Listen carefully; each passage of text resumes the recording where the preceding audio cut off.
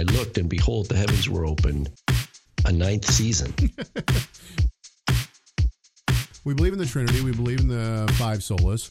We believe in the doctrines of grace. Man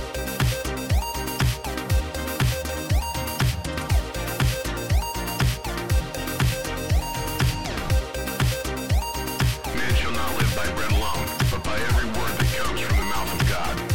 Matthew 4:4. A lot of the time, people are asking the wrong questions. They're not asking the questions like, do I understand God's grace? Do I understand the cross?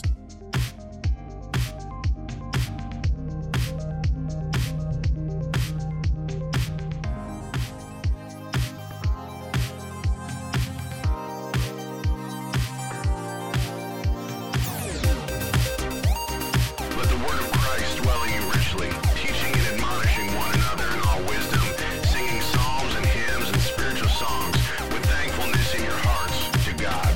Colossians 3:16. Every single one of us has our own ministry. Doesn't matter if you work as a CEO or you work at McDonald's or whatever you do, or whether you're quote unquote in ministry, you have a ministry. As we mature, we walk, we enjoy our relationship with God in as much as we see his majesty in the blessings that we have, just by what Yeshua has done for us, not by what we have done to impress God and then get something from him. So faith, so salvation by faith. Absolutely. Salvation by faith. I keep zeroing in on these, the big ideas, like what is biblical love? What is grace? Do I have an accurate understanding of God's grace? Our love for Yeshua, but his love, like through us, is why we're doing what we're doing. And that's why it's called Messiah Matters.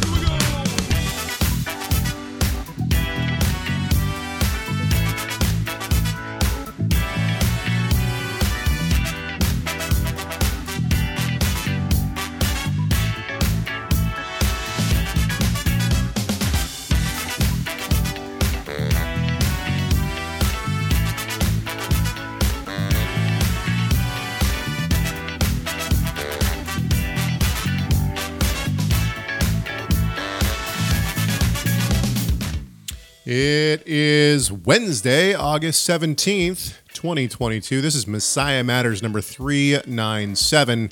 I bought a new modem, but it's not going to be here for a couple days. So next week, no glitches, we hope. My name is Caleb Haig. Nice. For the first time, I think, in our history, I am without a beverage. Oh. I'm Rob Van Hoff. So it's going to be a short show. I went to grab... Do you need to text your wife and ask her to bring you something? No, because I don't have my phone with. That's okay. I'm good. Oh, this could be a short show, folks. Okay, hey, so I want to. If I get parched, I'll just Caleb. Oh, you have to excuse me. I want to finish this conversation real quick, and we will try to leave all names out of it. But here's the conversation that was taking place before we came on air, and that is, how should we phrase this without getting ourselves in trouble? When we look at Messianic Jewish synagogues online, their online presence, okay, their websites, and we look at their statement of faith, what do we assume when we read their statement of faith about God? And this is going to play into what we talk. I think this will play. We don't really know what we're going to talk about today. This is the second shortest amount of notes I've ever had on the show. That and me without a beverage. Yeah. Oh, yeah. This 10-minute long show. Yeah, that's right. But Rob, my assumption now, I think I think this is dawning on me, Caleb. My new assumption is if it's Messianic Jewish, it's probably they don't believe in a triune God. Yeah. Okay. So yes. So I said that beforehand. Before we came on air, Rob sent me a specific statement of faith.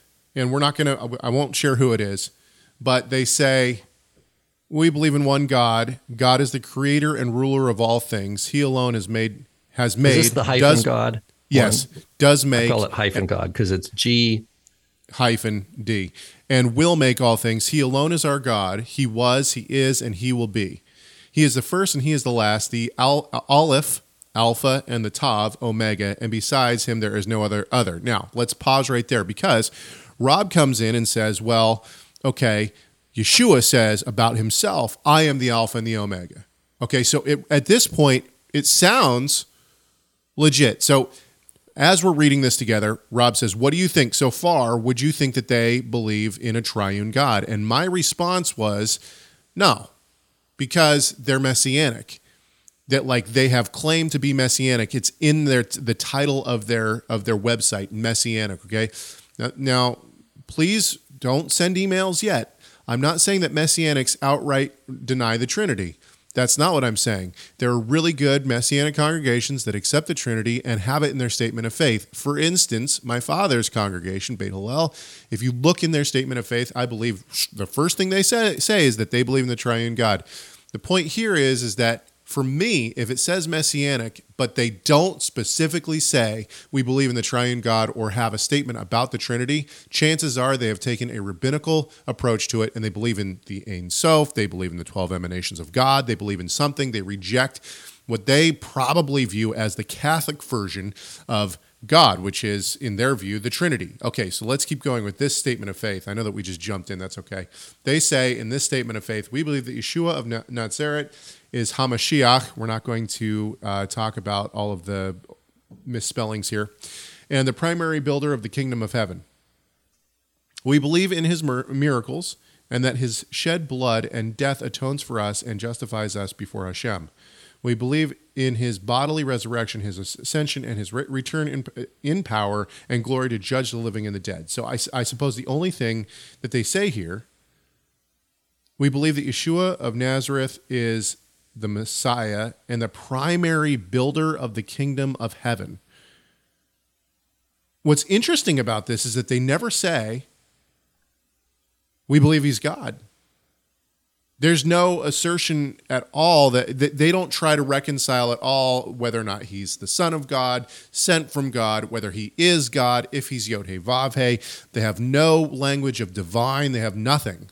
So my assumption here with this specific statement of faith is that they deny the Trinity. Rob?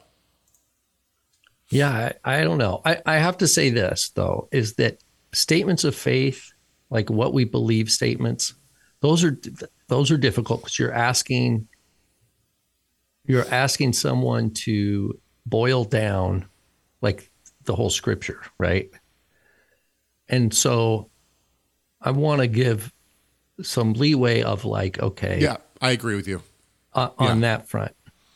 No, hang on just a sec, because you said something just a few minutes before we came on, and by that time I was in broadcast mode, trying to get everything put together. But the John 17 project uses the exact same wording that you used. Not you weren't using it; you were referring to someone else using this same terminology. The John 17 project says, "What do you think about Dr. Igal German's or I don't know how to say his last name, way of expressing it? Instead of Trinity, he says unified plurality." Well, that's totally Jewish, but that's not Father, Son, Holy Spirit. That could be the Sefirot, right? Yeah, that could be all the Kabbalistic view of the emanations. I'm going to be completely honest with everyone. I'm not very familiar at all. I'm not at all familiar with Dr. German's work. I know that he works with Dr. Michael Brown.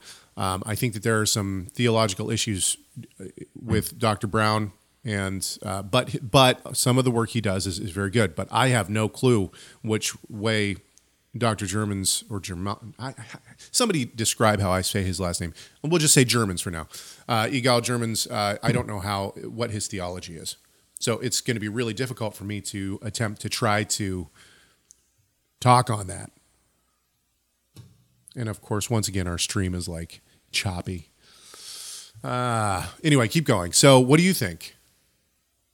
I just think I'm just recognizing that, like, wow, that I think from my limited experience over the last 25 years, that my guess is that if something is Messianic Jewish, if that's part of its packaging, that it's most likely downplaying any language of triune God. I agree. And instead, they're going to be using the word divinity, or they're going to say Yeshua is divine. They're going to say, okay, yeah, we got to talk about that in a few minutes. Keep yeah, going. they're not going to say he's Yod He Vav He in the flesh. And that's something that it seems to me, correct me if I'm wrong, that probably I would say most people who, I don't know if I'm going to get the virtual tomatoes thrown at me, in a Hebrew roots scenario and in a Messianic Jewish scenario, I think you probably are going to see a bulk piece of that pie that are putting Yeshua as, eternally subordinate to the Father, sometimes as a creation, a created being. You mean, wait, hang on just a second. Let's qualify that. You mean totally subordinate in both directions? Yeah. And to the point that you don't pray to Yeshua. Right. Like you don't, like people saying that Yeshua is not a recipient of prayers. At this point, but at that point within theology, all you're saying is that Yeshua is simply an agent of God. Yeah, and that like if you were praying to Yeshua, he'd say, no, don't pray to me, pray to God. Right. Like in Revelation, remember, John falls down at the messenger, but the messenger's not Yeshua at that point, right? He says, no, I'm among the brothers. So, yeah, I mean, we're touching on stuff we've talked about lots of times. It's like, how do we talk about Yeshua accurately? How do we talk about Yeshua biblically?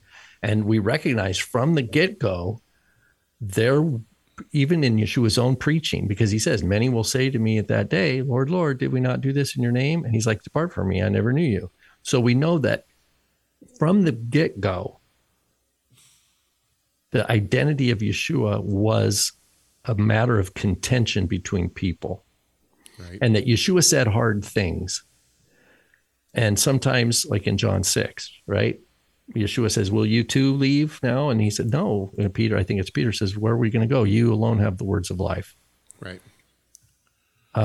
Thomas says, doesn't he say my Lord and my God to Yeshua? Yeah. They cry out, save us. Yeah, Son of David, save us. Yeah, but Peter in the water says, Lord, save. These are from the Psalms. These are what is cried out to Yod He Vav He.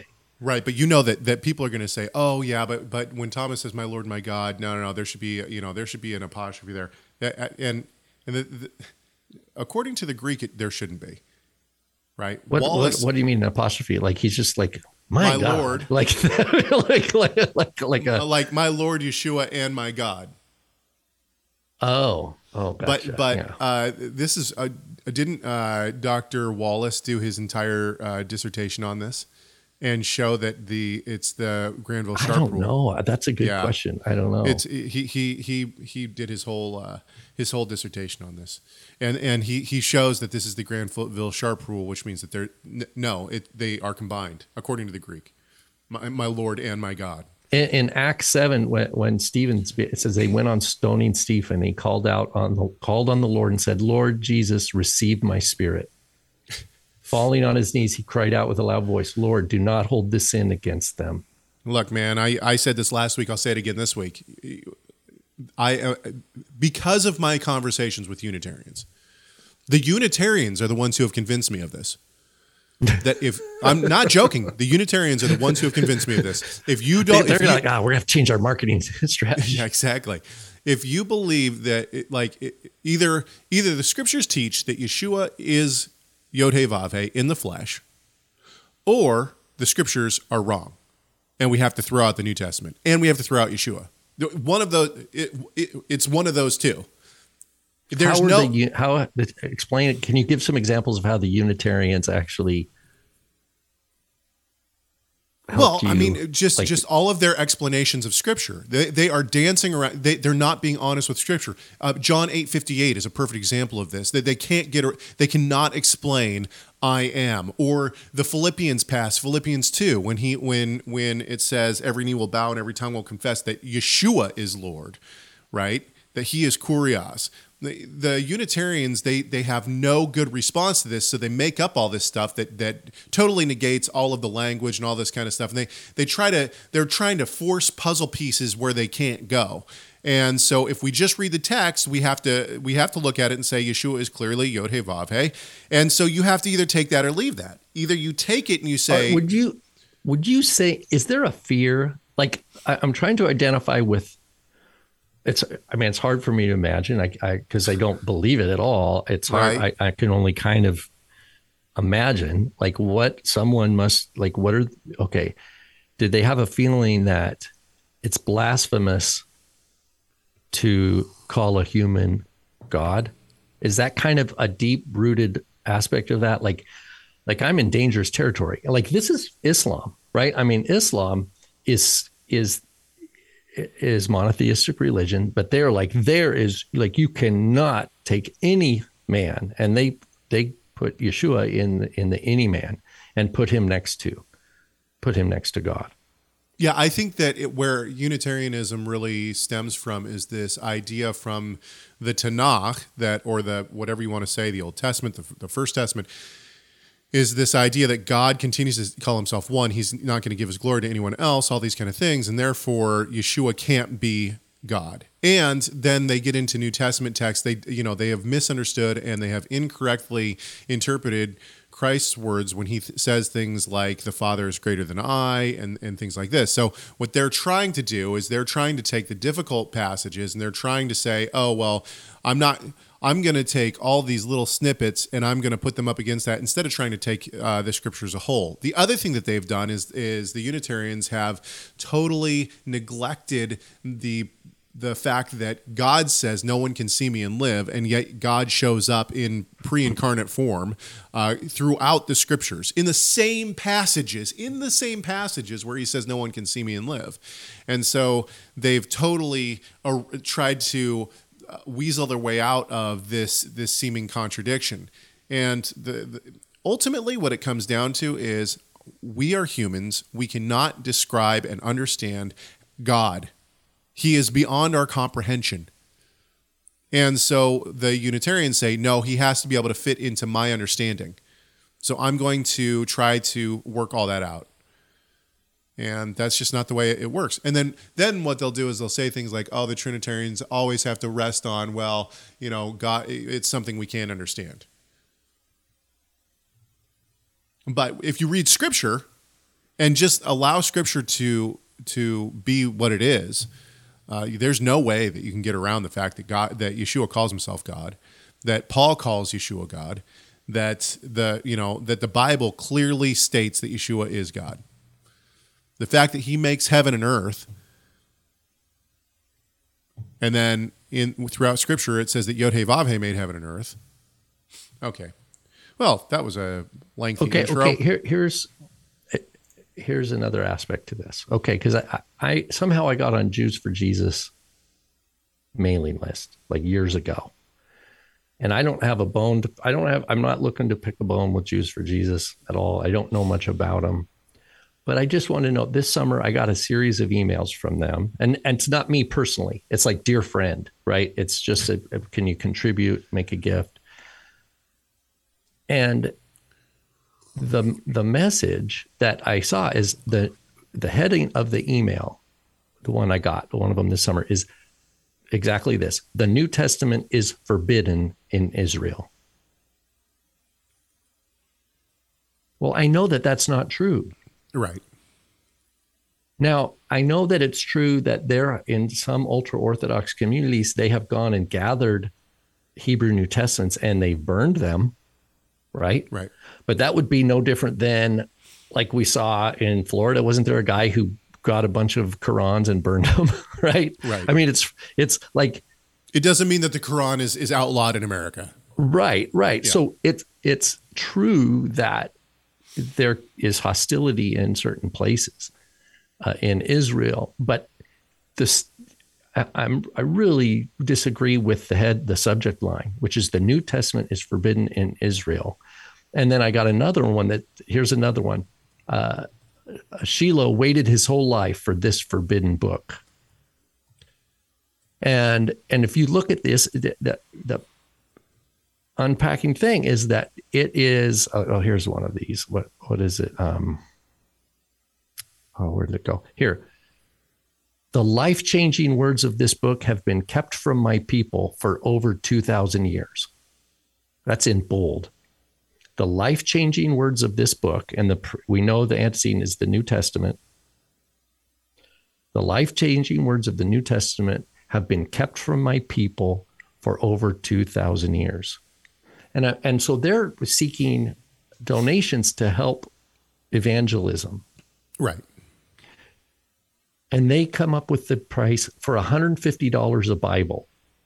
Like they want to reach, so they give their goal is $150,000 they're trying to raise, which is to give 1,000 Bibles to 1,000 Israelis. 150 bucks a Bible. Are they flying each Bible there? I don't know. I'm like, and then it says that they've already had Christian organizations donate them the Hebrew Bibles, the Hebrew New Testaments. So it's just about getting the news out. And I'm like, this doesn't sound right. $150 a Bible, and the Bible's not part of that $150. They already have the Bibles. And it doesn't fit right because I've been in Israel. I've been into bookstores. And there's New Testaments there for $2. They're not forbidden. Yeah. So, I mean, here's the thing is that I too don't want to down a company. So that I'm just saying, this messaging doesn't sit right. I don't have a problem, with them asking for money and support for mission work. I'm not against that. I don't have any bone to pick with them particularly. I'm just thinking about this particular marketing kind of spiel that's presenting to the Christian world, English-speaking Christian world, that thinks, the New Testament is forbidden in Israel. Like if I flew to Israel and had a New Testament in my baggage, am I going to be a target? That's the kind of thoughts that would logically stem, right?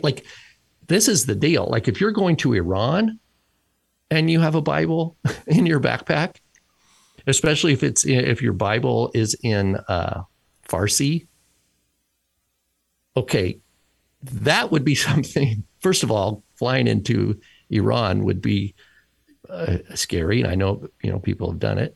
Missionaries do their work there, but that would be a legitimate thing. Yeah. We're getting Bibles in Farsi into Iran. Okay. That would be that's an email I would click with. But New Testament forbidden in Israel, that's not right. That's not right. Here's the thing. Okay, go ahead. I'm not on their email list, but somebody put me on their mailing list. I can sign you up. No, somebody signed me up. I'm not joking. They send me stuff in the mail all the time. Oh, like snail mail. Physical stuff. I never signed up for that. So I mean, we don't. Anyway, all right. Let's move on. But I had a question here. So this is going to come back around. One of the Messianic Jewish rabbis, and you could probably tell me which group they're from, is Dr. Mark Kinzer. Right. And do you know which UMJC IAMCS?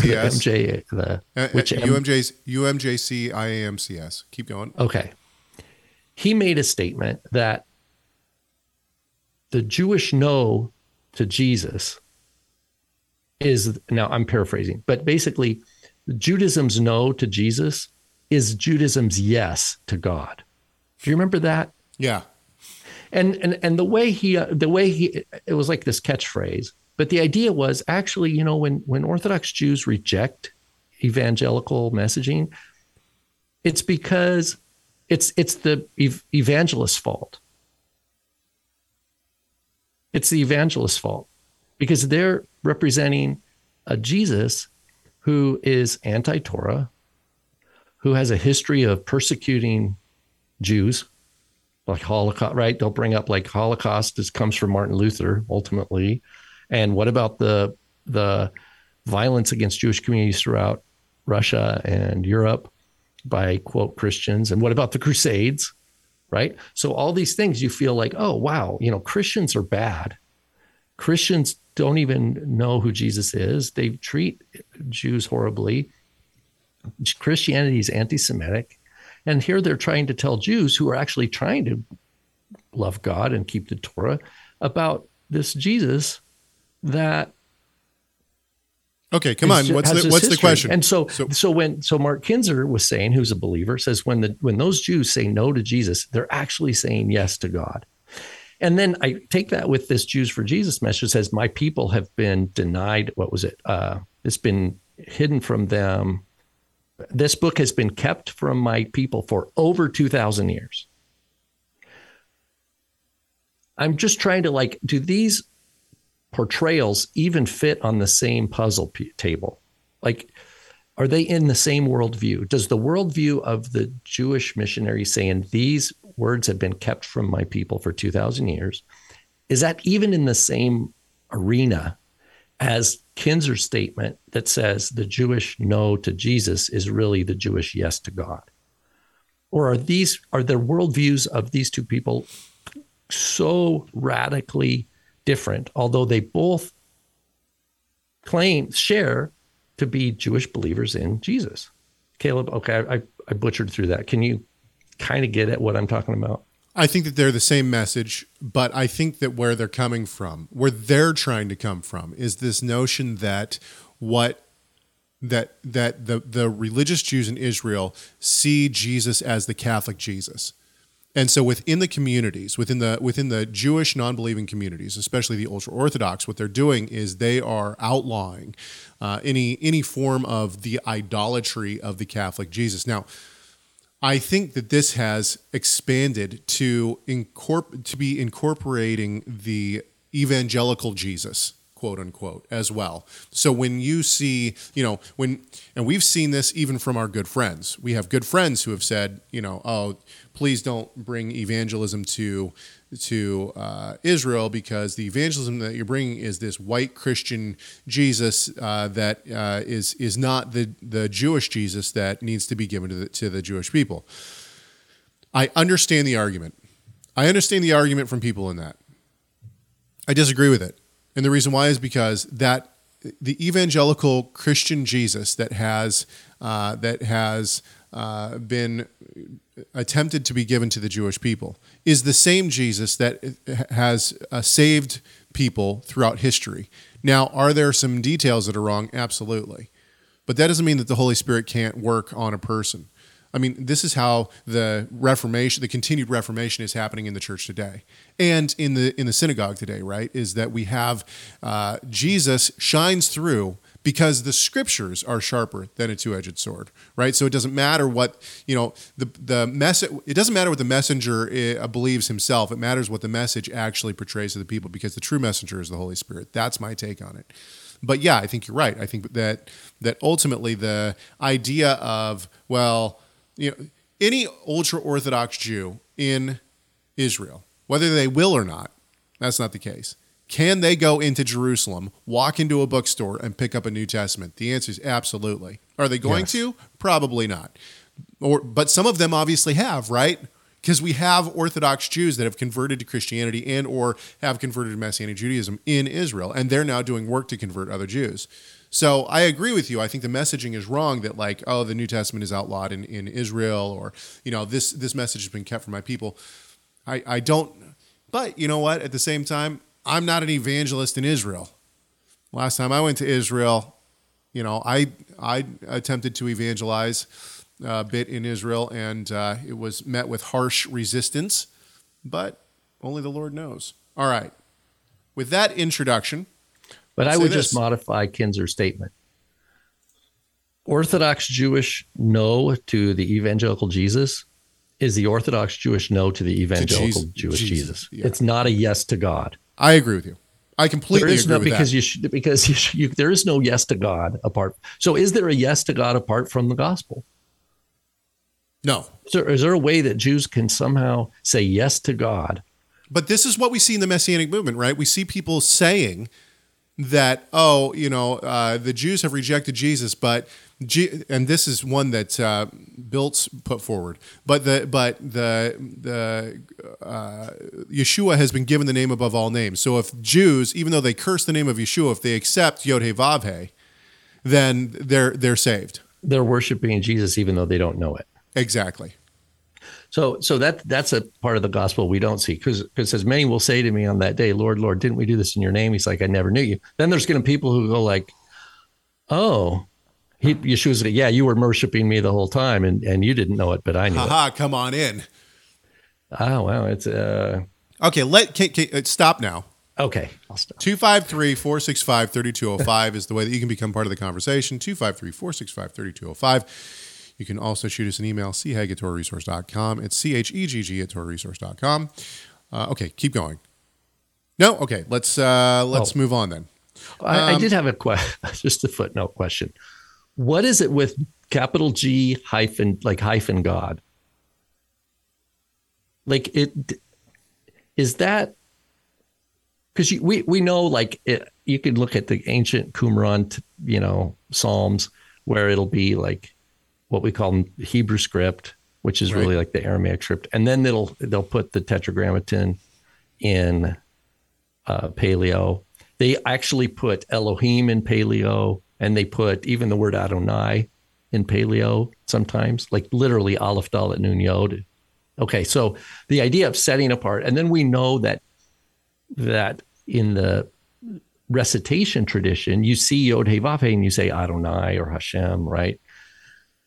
And then we know that the Septuagint uses kurios, right? Things like that, where there is what we call the circumlocution. So it manifests both in written form as a visual component, and even in a lot of, I think, Christian Bibles that'll capital Lord, all four capitals, right? So okay, so. And that's even then that even though that Christian tradition in English has even bounced back and is reflected in some Jewish English translations, they do the same thing: capital L, capital O, capital R, capital D. Okay, so now is G/D is like another? It's a circumlocution from an English word. So we're avoiding an English word now. Whereas the other examples are, you're not trying to avoid the word Lord. You're just writing the word Lord. Oh, haven't you seen people do it with L-RD though? Oh, I see that all the time. So now we're avoiding the English word. So are we, okay. So my question, and it sounds like a silly question. I'm actually honestly don't know. Am I still supposed to say God? Like for that person, let's say someone has this G-D. Do I say good? Am I supposed to say something else if I'm reading that out loud? I don't like it. I don't like someone putting a dash. Sorry. I know there's probably some of you probably do that. G-D or L-RD. Are we avoiding the letter O? What are you communicating to me? Here's the thing: is that I know the week that Rob has had, and so I know what's going on here. But at the same time, what are you communicating to me? To the listening audience, listening audience, it's probably people are like, "What in the world is happening?" And I know the backstory here, but our listening audience doesn't. Rob is on a kick. If I sent you an email and I just let's say, Caleb, you need to listen to G-D's word for your life. What would you think? Would you go, okay, Rob doesn't want to write the word God because why? What are you communicating? Am I supposed to go, oh, this is a sign? I have to take a deep breath and remember this is this is the creator we're talking about. And we can't actually write his name. Do you want to know English, Do you want to know what I actually think it communicates? Yeah. That people are attempting to adhere to modern day rabbinic tradition. Okay, so that emerges from English Orthodox Jewish world? I think so, because I see non-believing Jewish teachers using G-D. Okay, so they're trying to differentiate them. They're saying we're going to use the English language, but we're not going to. I think it's another want to be Jewish. In other words, I'm going to try to be as Jewish as possible. So I believe in Jesus, but the closer I can get to being Jewish and still believing in Jesus, maybe like that shows that I'm. But And would I you think put that some- Yeshua? Would you put YES hyphen? Like, would you hyphenate Yeshua's name? Well, now we In get English? back to our original conversation of whether or not the majority of Messianics believe in the triune God, or whether or not they believe, or they're Unitarians. I think that the majority. So I don't think do- I've ever seen Yeshua hyphenated. I mean, apostrophe. Right. Some people put Y, but that's just because it's the vocal shva, Yeshua. But Right. never a hyphen. I've never seen Yeshua's name hyphened. I've never seen Ruach HaKodesh hyphenated, but I've seen G-D and I've seen L-RD. And I'm Okay, just so- like, can so someone separate- is there a halakhic ruling in like Yeah, the so- Orthodox? So does the this Jewish- actually show people's belief of Yeshua? And here's the thing: is that what about if it's in English? So this would separate Hebrew roots from Messianic. But the Messianics who would then type the word Jesus, are you going to put a dash where the U is? Right. Because Except if I don't Yeshua know, is in- God, then you shouldn't be saying Yeshua either, right? Or writing Yeshua. Or is it just this? Or is it just the four-letter name of God? By the way, I would just say, we don't have to keep talking about this now, but I would like to just put an open invite for someone who thinks they have insight on this or understand it. Leave us a voicemail or email. I want to know, like, is there a general halakhic? Yeah, well, why do we hyphenate the word God and Lord? It doesn't make any sense to me. And then if we're going to do that, why are we not hyphenating Yeshua and Holy Spirit? Do you think? Here, let me ask you a question, because I'm about to write on this, by the way, or at least comment on it in a video. Maybe I'll comment on it in this video. And then write on it. Yeah. Yeah. Somebody actually sent me something saying, and I'm not going to get into what it was, but there was a question answer, and the question was, "What is the name of God?" And the answer was, the name of God is Yod-Heh-Vav-Heh, as put forward in Scripture. Now, I wrote back to this person and I said, I don't think that this is accurate, because would you say that El Shaddai is less of God's name than Yod-Heh-Vav-Heh? Would you say, now granted, people can point to things like the name above all names, things like that. But if we look at Dr. Daniel Block's work, he points out, and I think that this is at 100% on the mark, that the first time that we see Yod-Heh-Vav-Heh is actually in Genesis 2:4. And in Genesis 2:4, it seems as though God is setting up a covenant with Adam in the garden, right? What evangelicals call the covenant of works, right? If you do this work, then we're not in covenant relationship anymore. If you don't do this work, we maintain covenant relationship. And so what Block says is that Yod-Heh-Vav-Heh is actually God's covenantal name. He uses it when he's talking about covenant. Now, if we look through the scriptures, I think that he's got a major point here. And this is actually... so. This is why the name above all names would make sense, because it's the name that is it's how God manifests himself in covenant relationship with us. But that doesn't mean that his other names aren't just as much the name of God, right? Right. Plus name, it also means his fame, his Personhood. reputation, his street cred, like in history. Yeah. Street cred. Okay, let's move on. Let's actually, we haven't even gotten to anything yet. Yeah, that we were gonna what's our talk show today. about? I don't actually know, but we're going to find out right now. Okay, we'll just touch on this real quick. Actually, you know what? Maybe we won't. Before we get to this, let's go back to, we've been talking about this show.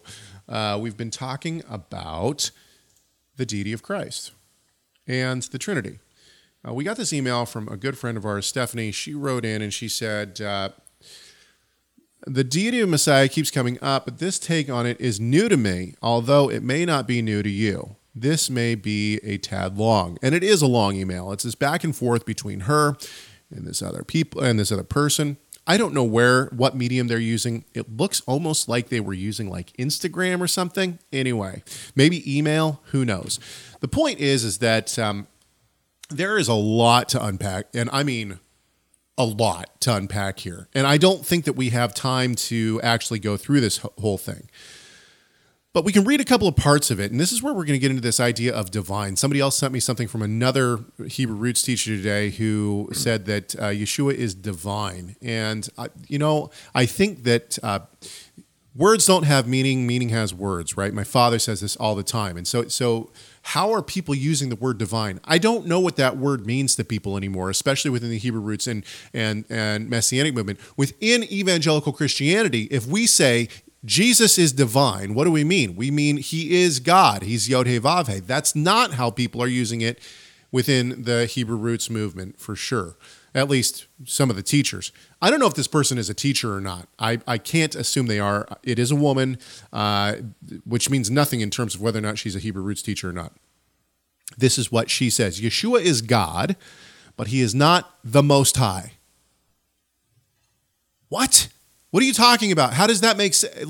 So is he God or not? Anyway, they keep going. The Most High, Yod-Heh-Vav-Heh, is the head of Messiah. Nowhere in Scripture does it claim Yeshua is equal to Yod-Heh-Vav-Heh, except for Philippians 2, and all throughout the Tanakh, and most of the apostolic scriptures as well. Anyway, this is continued their quote here. Paul states in numerous instances that Yeshua is subject to Yod-Heh-Vav-Heh. That in no way is equal. See, should we just touch on this real quick? I mean, should we this is a standard Christian evangelical, and I think just all the way through Christianity view of Yeshua. What does it mean that the Father is greater than the Son? I mean, to me, especially if we read it in tandem with all of Scripture, right? Specifically, if we look at Philippians 2, the Father is greater than the Son in his role, right? The Son does not think it necessary to be equal with the Father, but lowers himself and comes in the form of a servant. So is the servant greater than the master? No, the master is greater than the servant. Yeshua lowers himself to a place of servitude to the Father in order to redeem his people. So within standard Christian doctrine, this is not anything that I'm coming up with. Within standard Christian doctrine, the idea that the Son is lesser or that the Father is greater than the Son is in their role. His authority is over the Son. Because it's not the Father who died on the cross. Right. It's the Son who died on the cross. But that doesn't mean our brain is going to be able to, right? So, I mean, just this statement, that in no way is equal. I just don't understand how you can read the scriptures and believe that. He says, before Abraham was, seen me, I you've am. Seen the Father. Yeah, exactly. Yeah. Okay, let's keep going with this. My son is subject to me. Yes, I may exalt him to any position, blah, blah, blah. Okay. Now, you actually globbed onto a piece of this that I had not globbed onto, which is the statement that there are 2 mercy seats in heaven. Oh, yeah. So do you want to talk about that now, or should I keep going? I'm glad you mentioned Dr. Block, Caleb, on this, because he does, is it the Word Biblical Commentary? He does Ezekiel. Yeah. Yeah. So I'm just saying, if anybody, if you've done some Hebrew and you want to get into Ezekiel and you want to read a commentary, I would recommend starting with Daniel Block's. I believe it's the Word Biblical Commentary, but if you just do Block Bible Ezekiel commentary, you'll find it. But anyway, the person that we saw in this email says that there's a greater mercy seat and a lesser mercy seat in heaven, and this is proven by the Septuagint translation of Ezekiel 43. And the greater mercy seat is for what was it? I don't have it in front of me, what she said. The greater mercy seat is for Yod-Heh-Vav-Heh, and the lesser mercy seat is for Yeshua. It was towards the beginning. Okay. Let's see here. So Ezekiel Sorry, I forgot we 43 were in the gonna bring this up. I Septuagint didn't states have it in there. front of So yeah, it's right here. It says he sits at the right hand of Yod-Heh-Vav-Heh, denoting second in charge and eternal. Ezekiel 43 in the Septuagint states there are 2 mercy seats in the heavenly tabernacle: the great mercy seat, Yod-Heh-Vav-Heh, and the lesser mercy seat, Yeshua. I don't see anything that alludes to a Trinity. Go Okay, ahead. so this is like one of the most. I didn't know whether to. It's one of those. I didn't know whether to laugh or cry. It's a little of both. It's taking this Greek word hilasterion, which is translated in certain places as the kaporet, which is the lid Mercy that goes seat, yeah. over the ark. the ark, but it's describing like the ridge, the ridges that go around it. Okay. Now, all it's describing, if you look at Ezekiel, all it's describing is the altar is in Ezekiel's temple, which has these, it's like stairs. It's like a wedding cake, like a square wedding cake where Tiered. you have a bigger foundation, then the next one's smaller, and then the next it's one's smaller. tiered. And it's got 3. And you have the big one is the base, the smaller one, and then on top of that's the altar proper. And then you have a ladder that goes up the side. Well, if you look at Block's commentary, he's got a great graphic where he shows the pictures with the dimensions. I looked at another Bible commentary, I don't remember, and they had a good pictures of what's going on here. And it's so crazy that they're looking at the Greek translation, which doesn't understand what the Hebrew is. It's translating this word as hilasterion, which doesn't mean that. But yet the person that they're willing to point to some obscure Septuagint text as proof of 2 mercy seats in heaven, which mercy seat isn't really even a biblical term anyway. It comes from Luther's, I think it was Luther's translation of the cover, the piece that has I think it was Tyndale. Was it Tyndale? And I they were know trying it was. to understand. I know it was Tyndale. Okay, so but it didn't mean like a chair. I think they meant it's like the place where the blood would go. Right. It doesn't mean that there are 2. The way she talked about it, it almost sounded like there are 2 arks or something. And this isn't even in the holy place. This is out in the court where the altar is, where the burnt offerings and everything go. Anyway, it's so bad. This was almost like as bad as like lunar Sabbath and what are some of the other like claims, like some of the sacred name or some of the Paleo Hebrew meanings of words and stuff like that. This was on board with that. But what I realize is that there's people who they carry that around in like their back pocket, like as like edification to their worldview. To me, this sounds like internet scholarship. In other words, I've found a couple of things on a couple of blogs, and I'm going to take it as truth without doing the hard work of seeing whether or not it's true or not. In other words, and I think some of this has to do, I used to think that this was just pure laziness. It's not, though. I think what it has to do with is the fact that people don't either A, have the resources to study on their own. In other words, they might be in a place where they don't have a good theological library anywhere close to them, or they don't have books themselves, or they don't have money to buy books. So that could be one of them. But the other thing, in other words, I don't think that people have access sometimes to it, but also that people have never been taught like how to study. In other words, like you can't just go online and see something that looks like it has a bunch of footnotes and say, oh, this might be true. One of the things that I do now, anybody can post anything they want on academia.edu. You don't have to be like, it's not like, I know. It's not like people are sitting there, looking through every single article and saying, oh, this is good scholarship or not. Right. So anybody can post anything on there. So if something comes across my desk from academia.edu, I treat it like something I'm reading on the internet. It doesn't matter how many footnotes they have, right? Yeah, I'm not. And even if it says doctor, I'm like, okay. And if it says exactly. Dr. Rabbi, I'm all.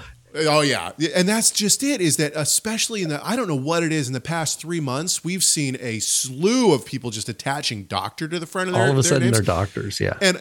And I'm like, okay, wow, there's a lot of people becoming doctors. And I go and I look at their schools, and this goes back to the comment that we had, what was it, last week or the week before, where I was asking about, like, do we call people out who have gone to diploma mills? There are a lot of diploma mills out there that are just, oh, if you pay $6,000 to us, and we'll give you a doctorate, we'll let you pretend that you're doing some coursework, and then we'll give you a doctorate. And the Messianics and the Hebrew roots are jumping on it. Now, don't get me wrong, there are legitimate people who have legitimate doctorates within the Messianic movement. Kinzer's one of them, right? Kinzer's a legitimate scholar. We disagree with him, but he's a legitimate scholar. And at least you go to Kinzer and you'll see his published works, and you'll see where he got his degree. I've seen these doctor rabbis out there that are claiming for themselves. They're claiming the competence of like a Kinzer or a Michael Brown, but they haven't done they don't have the competency. So that's what we call narcissism, really. But they don't, like, what have you done? Like, what have you, show what you've produced? Like, so I found websites with, ways, online learning from a doctor rabbi, but I looked in vain trying to find, like, where did this guy get what's his doctorate? Where did he go to school? And what has he published? Like, can I read some of his stuff? Look, it's the same. It's the same. And also with the schools, can you show me like your academic, your course catalog? Like, can you give me some substance? Nothing. Here's the thing, though. It's the same in Judaism as it is in Christianity. Within Christianity, if somebody has a legitimate doctorate, what's happened is they've gone to school for 4 years after they've gotten their undergrad, right? For the most part. So at least 4 years of school to get a master's and a doctorate, okay? And so people who have spent that much money and that much time doing that kind of work are happy and proud to show you who they have studied under and what they have produced. And it's the same in Judaism. Rabbinical school is 4 years long. It's the same as a doctorate. So if you go to if you find a rabbi who has gone to rabbinical school, it'll say they got their, they went to rabbinical school here, they got their degree here under this rabbi, right? And then you go to these Messianics and it's like, oh, rabbi, where'd you get your, what rabbinical school did you go to? They didn't go anywhere. They just decided that since it means teacher, that's what they are. It's the same as people who say, oh, I'm a doctor now. Really? What was your dissertation on, and who did you study under? Nobody wants to tell you. Let's go back to this email. So here's the part that really intrigued me. This email, this person says, Yeshua is definitely divine and sits at the right hand of our Heavenly Father, Yod-Heh-Vav-Heh, as our high priest. I believe he is not the Father, but the Son. Okay, so far, I'm on why would board. we say that? Well, but so far I'm on board. Yeshua is definitely divine. Check. Yeah. I'm with you on that. I believe that means he's Yod-Heh-Vav-Heh. So is someone out there saying that Yeshua is the Father? Like, why would someone say, well, I don't believe Yeshua is the Father? This is a misunderstanding of the Trinity, I think. But anyway, they say he sits at the right hand of the Heavenly Father. I agree. It says that in Scripture. He is our high priest. I agree. I believe he is not the Father, but the Son. Agree completely. Now, this is where it gets a little wackadoo, okay? And let me see if I just have a precursor here. Do I have, I don't. Oh, that sucks. Oh, maybe I do. Do I? I don't. Anyway, I can't find it.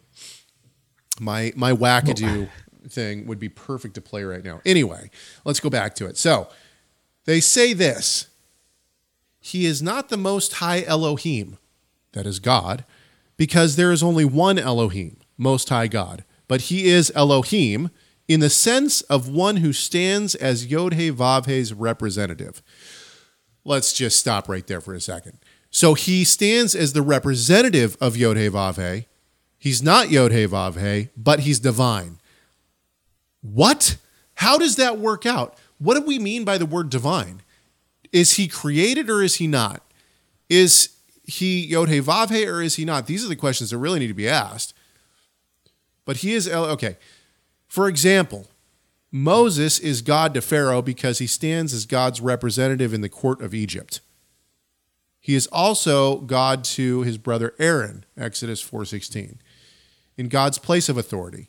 In this same respect, Yeshua is God to us. So that would tell me that he is not God, that he just acts as God to us, that he's not divine because and when we say divine, what does that mean? Look, this all goes back to, I think that this is a lack of knowledge of church history. Because this is what Arius essentially said. Basically, these people are Arians.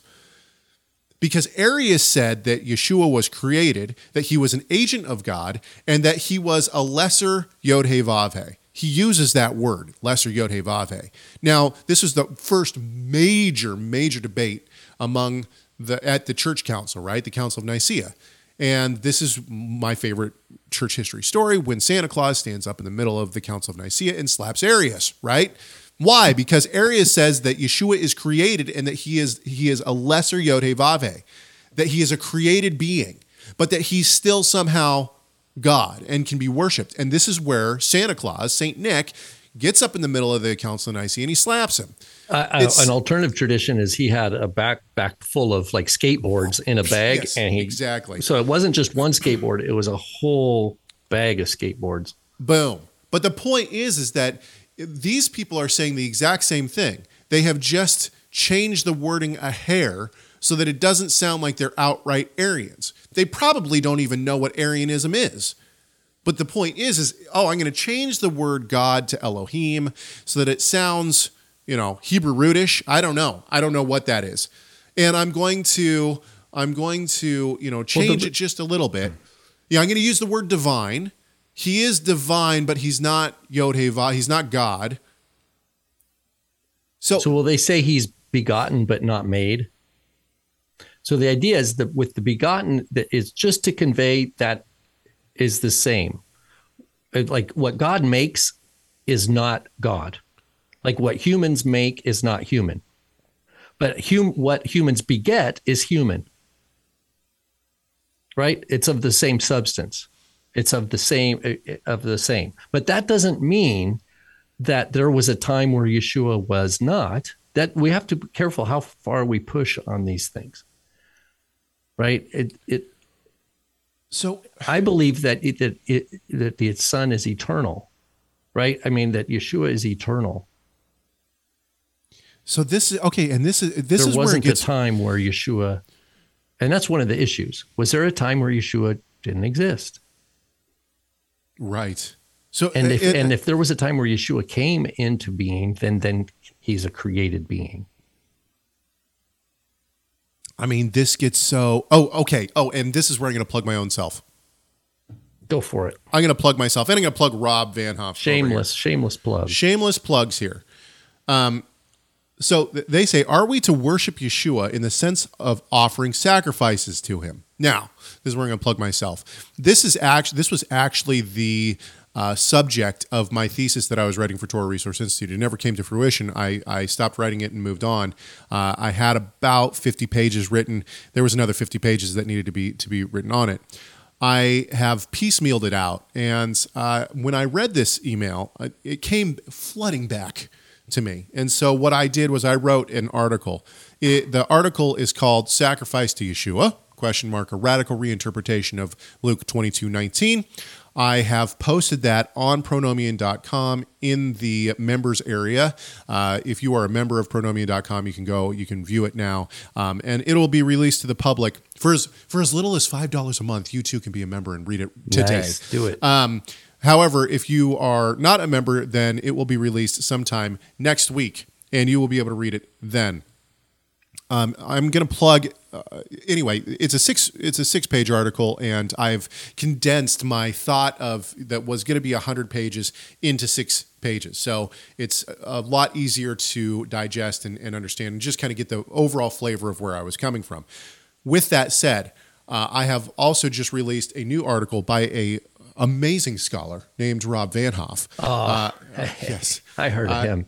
I'd be suspicious if I heard you. Be careful. It's titled "God Sees You," and it can be found on the homepage of pronomian.com right now. So I would encourage you to go read that. It is a very good article. And if that was released to our members a week early as well.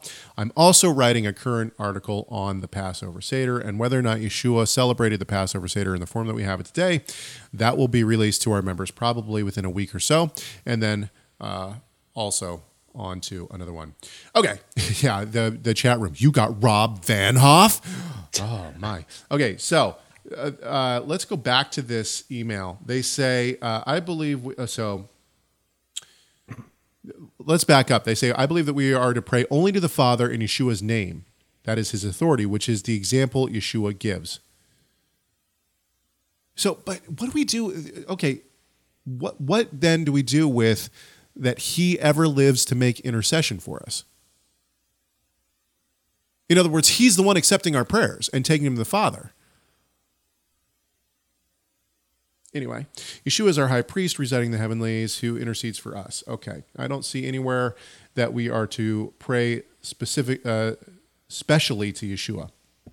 Okay, then they say, are we to worship Yeshua in the sense of offering sacrifices to him? Yes. Yes, I believe he says that.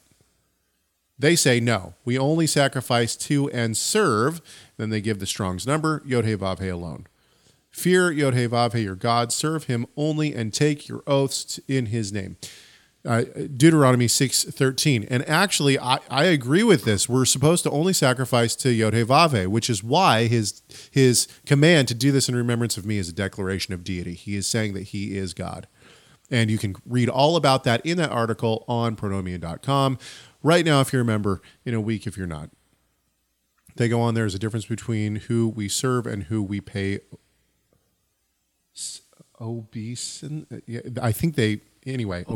or worship to. Well, it comes back to the question of the greatest commandment, which is greater than sacrifice, right? The greatest commandment is love God, is Hear, O Israel, Lord God, the Lord is one. You shall love him with all your heart, etc., etc.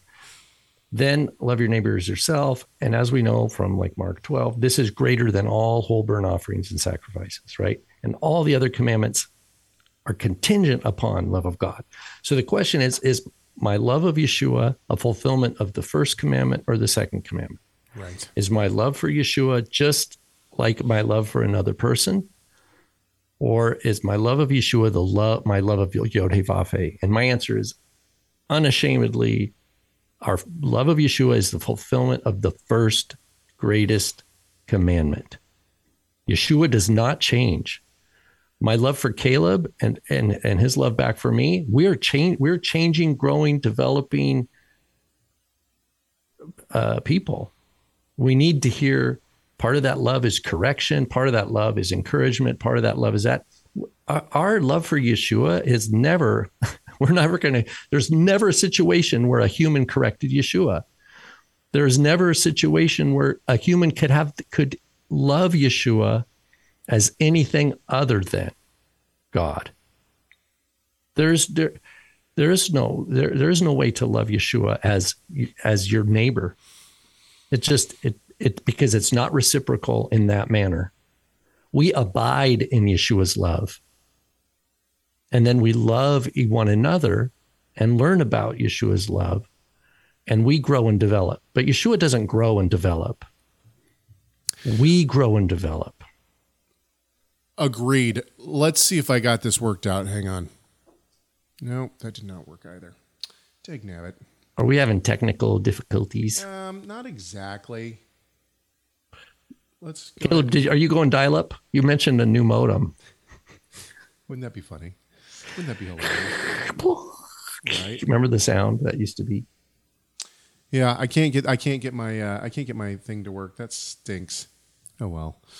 All right. Well, I think that's going to do it for us today. I mean, we've kind of been all over the place with a focus a little bit somewhere, and next week I don't think that we'll talk about deity issues. But you know what? Honestly, it's an issue that keeps coming up over and over and over and over again. And I don't know if that's because we're, touching the Hebrew roots and the Messianic movement, or if it's because it's just what is on it. Maybe it's the battle lines that is across the believing communities. when I go at the church that I go to, this is not an issue that I hear people talk about. Now that might be because everybody is unified in this belief, but I don't know. It's it seems like it's more of the Hebrew roots messianic flavor that tends to want to reject the Trinity. So okay, well, yeah. It's been fun. It's been real. I think that if you want to be a part of this conversation and help us form our show topics for next week, please go ahead and do so. 253-465-3205. It's 253-465-3205. You can also shoot us an email, chegg@TorahResource.com, CHEGG at TorahResource.com. Go read Rob's new article on pronomian.com. And God sees you. God's like doing this. Yep. And keep an eye open for Sacrifice to Christ, the new article that I will be releasing shortly. And if you want to read it today, you can go become a member. All right. We hope that this conversation has done at least one thing, and that is to glorify our great God and Savior, Yeshua the Messiah.